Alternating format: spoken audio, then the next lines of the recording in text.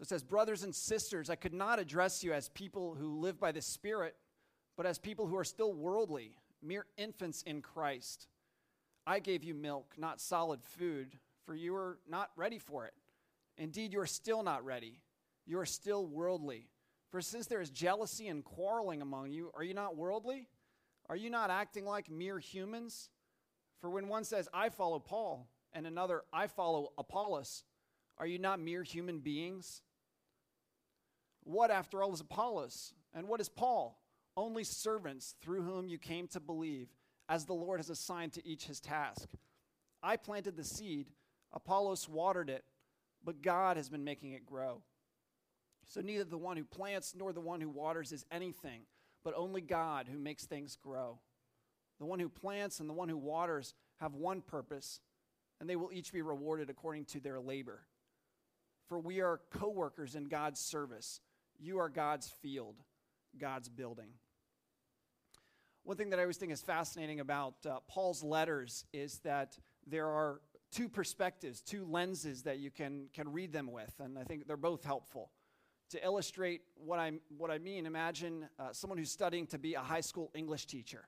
And so he's sitting in the classroom of a master teacher, watching her teach. And so as he's sitting there at first, he's enthralled in the lecture, and he is learning so much about one of his favorite novels that he never knew before.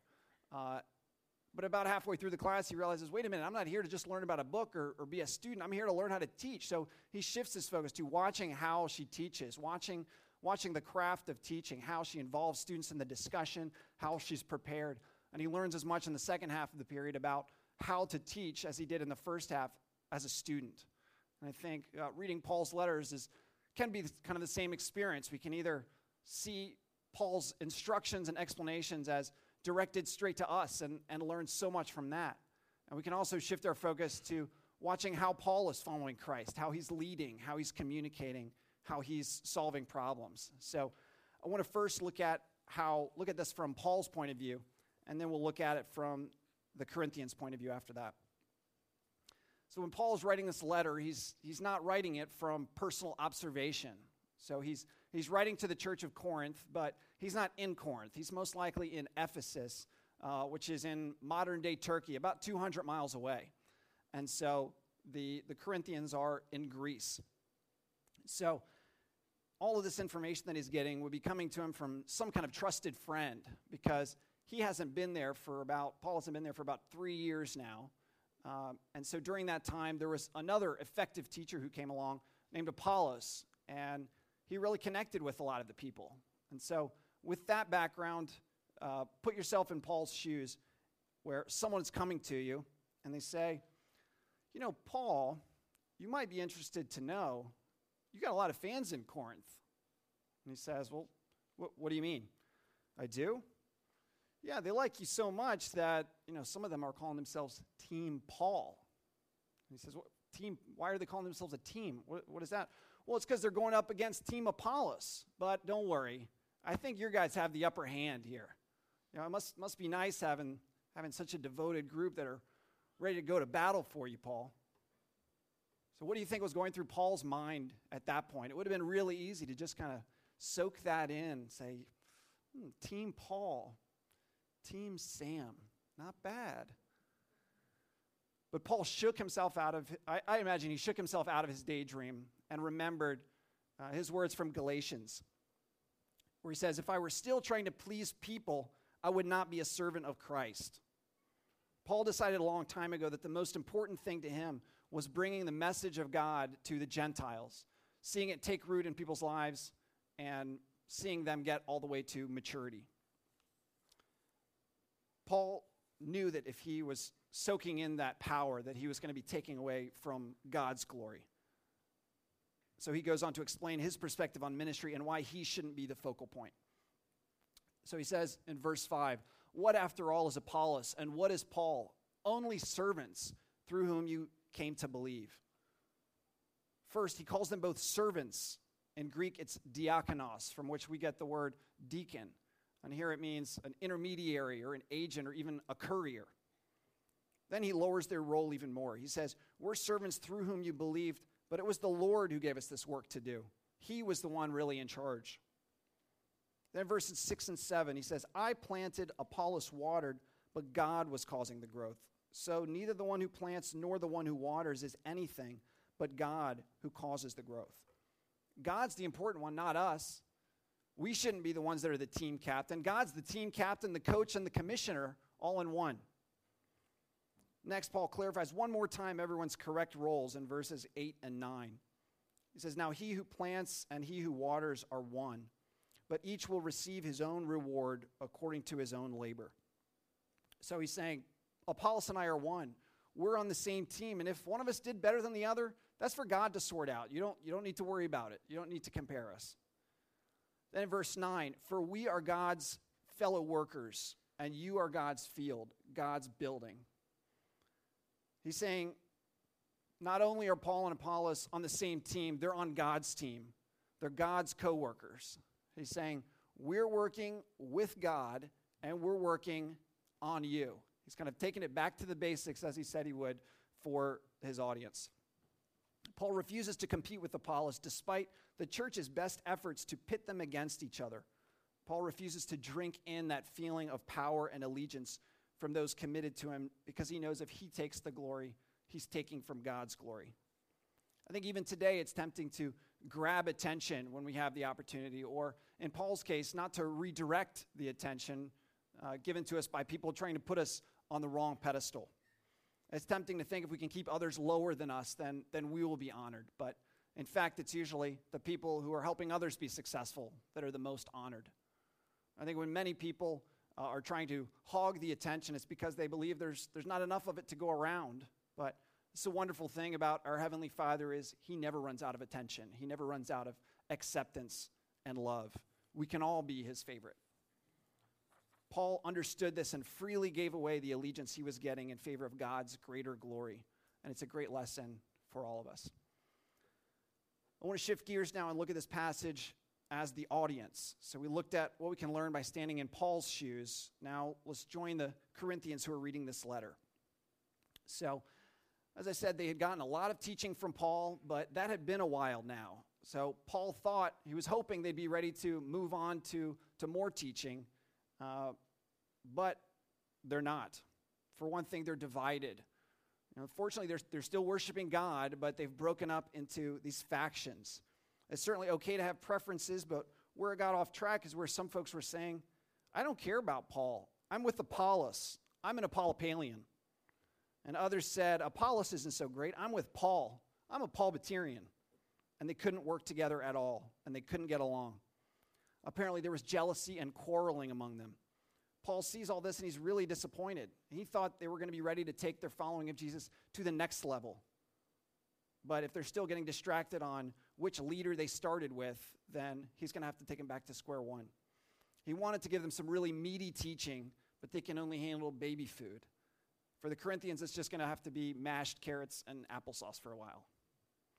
The key problem here is that the Corinthians are defining themselves the way the world does rather than the way God does. They care more about which person or personality they're associated with than they do about who God says they are. Paul expands on this idea in a later passage in the second letter to the Corinthians.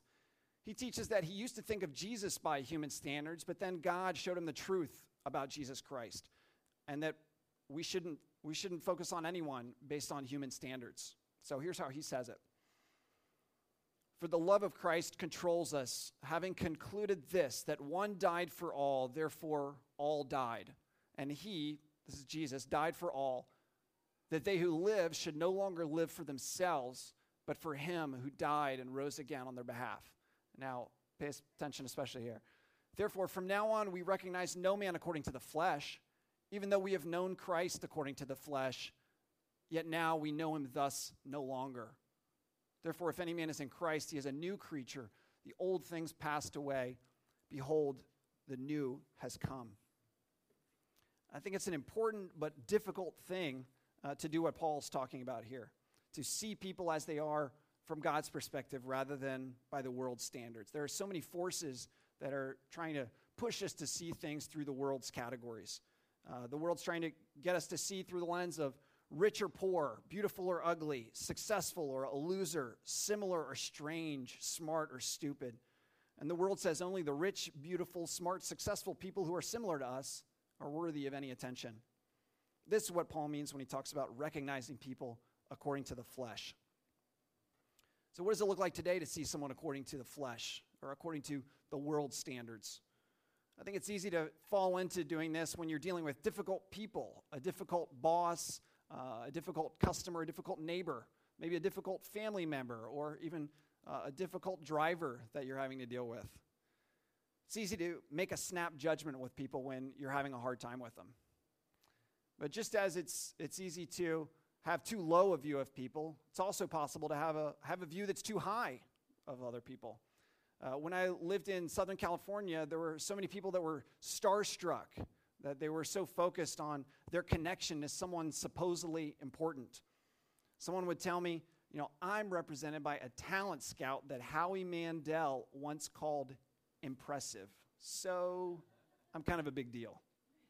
Or someone else would say, a year ago, I was at an open mic night playing guitar, and Adam Levine from Maroon 5, he's also on The Voice.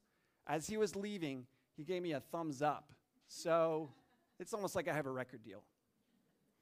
And I have to confess, I fell into it myself. I was working for a company that did tax preparation and professional services near downtown LA. And our company got a new relationship with an attorney. And this attorney was the general counsel for the consulate of Norway. So basically, when Norway had legal problems, they called this guy. He was also always on TV doing investigations, talking about investigations that he was doing on different things.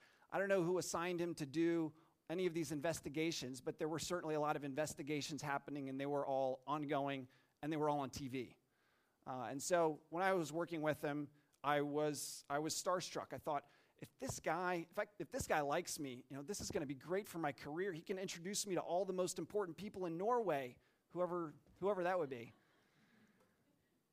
Unfortunately, in the end, when his association with the company ended poorly, he got really nasty to me. He started leaving me threatening or intimidating voicemails on my personal cell phone, trying to threaten me to get his way, and basically treated me like I was totally worthless. I realized how foolish I had been to be in awe of this guy. God doesn't want us to live for our associations, for who we're with. We're not to evaluate people according to who they are in the flesh. So, if we're not looking at people according to who they are in the flesh, what does it look like to see them with God's eyes? The Gospels provide us with some wonderful pictures of how Jesus saw the world, and I want to look at one of them. It's in the book of Mark, chapter 6, 30 through 34, and I'll read it, and I've got some pictures of what these scenes might have looked like. The apostles gathered around Jesus and reported to him all they had done and taught. Then, because so many people were coming and going that they did not even have a chance to eat, he said to them, "Come with me by yourselves to a quiet place and get some rest." So they went away by themselves in a boat to a solitary place. So they're trying to get away. They've been working hard. They're ready for a rest. But many who saw them leaving recognized them and ran on foot from all the towns and got there ahead of them. When Jesus landed and saw a large crowd, he had compassion on them because they were like sheep without a shepherd. So he began teaching them many things. I love that description, that they were like sheep without a shepherd. He looked out of the crowd, maybe that looked like this, and he saw they were just so lost. And he saw them through God's eyes, through his Father's eyes, and had compassion on them. And that compassion overpowered his itinerary because he saw them with his Father's eyes. So how about us? What would it look like for us to ask God, give me your eyes? Maybe you've got that one family member who's always irritated at everyone and everything, and you see him and you just want to say, nobody cares about whatever you're bitter about this time. Either keep it to yourself or get over it. But instead, you say, God, give me your eyes. And you realize that she'll only be saved from her bitterness through a Savior. You decide to invite her to church. Maybe you're out in public and you hear someone scream, why did you come to this country if you can't speak English? And you want to think, hey, he's got a point. But instead, you ask, God, give me your eyes. And you look over at the man being screamed at, and you see his shirt says, Jesus loves you, and you realize that he's actually your brother in Christ. So you decide to go over and break through the language barrier and help him out for a few minutes. Maybe there's someone close to you that can't hold down a steady job and struggles financially nonstop, and you want to say, when are you going to get it together? You're a failure. But instead, you say, God, give me your eyes. And you see that all that rejection means that he needs even more encouragement and needs the strength, acceptance, and love of his heavenly Father. And you pray that God will give you the right time to tell him about how beginning a relationship with your heavenly Father has been transformative for you. And how about you? What if you could see yourself with God's eyes? Maybe you look at the last couple years and you think, man, everything's unraveled. Where is God? I feel like my whole life is falling apart. You decide to say, God, give me your eyes. And right then you remember the passage that Jesus said about himself in the synagogue in Nazareth. The Spirit of the sovereign Lord is on me because the Lord has anointed me to proclaim good news to the poor. He sent me to bind up the brokenhearted, to comfort all who mourn, and provide for those who grieve in Zion, to bestow on them a crown of beauty instead of ashes. And hope returns to you because through God's eyes, nothing is impossible, and Christ was sent to be a Savior. Maybe instead you think, God, I'm working really hard to follow you. I'm serving my family. I'm working hard at work. I'm reading my Bible. I'm praying. I'm serving a lot at church, and I feel like all I'm getting back is exhaustion. You decide to say, God, give me your eyes. And you see from his perspective through his word in Galatians. It says, let us not lose heart in doing good, for in due time we will reap if we do not grow weary. So then, while we have opportunity, let us do good to all people, and especially to those who are of the household of faith. Or maybe you're here and you're thinking, okay, maybe everyone else needs this religion stuff, but I think I'm all set on my own. Maybe I'll hang out with some holy rollers now and then, and they'll rub off on me a little bit, and I'll get a little holier. And maybe for some reason you decide to pray, well, God, give me your eyes.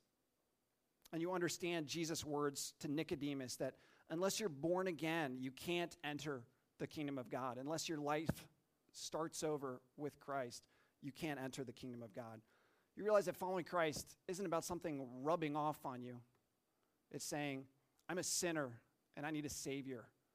And I'm going to start a new life as a follower of Jesus.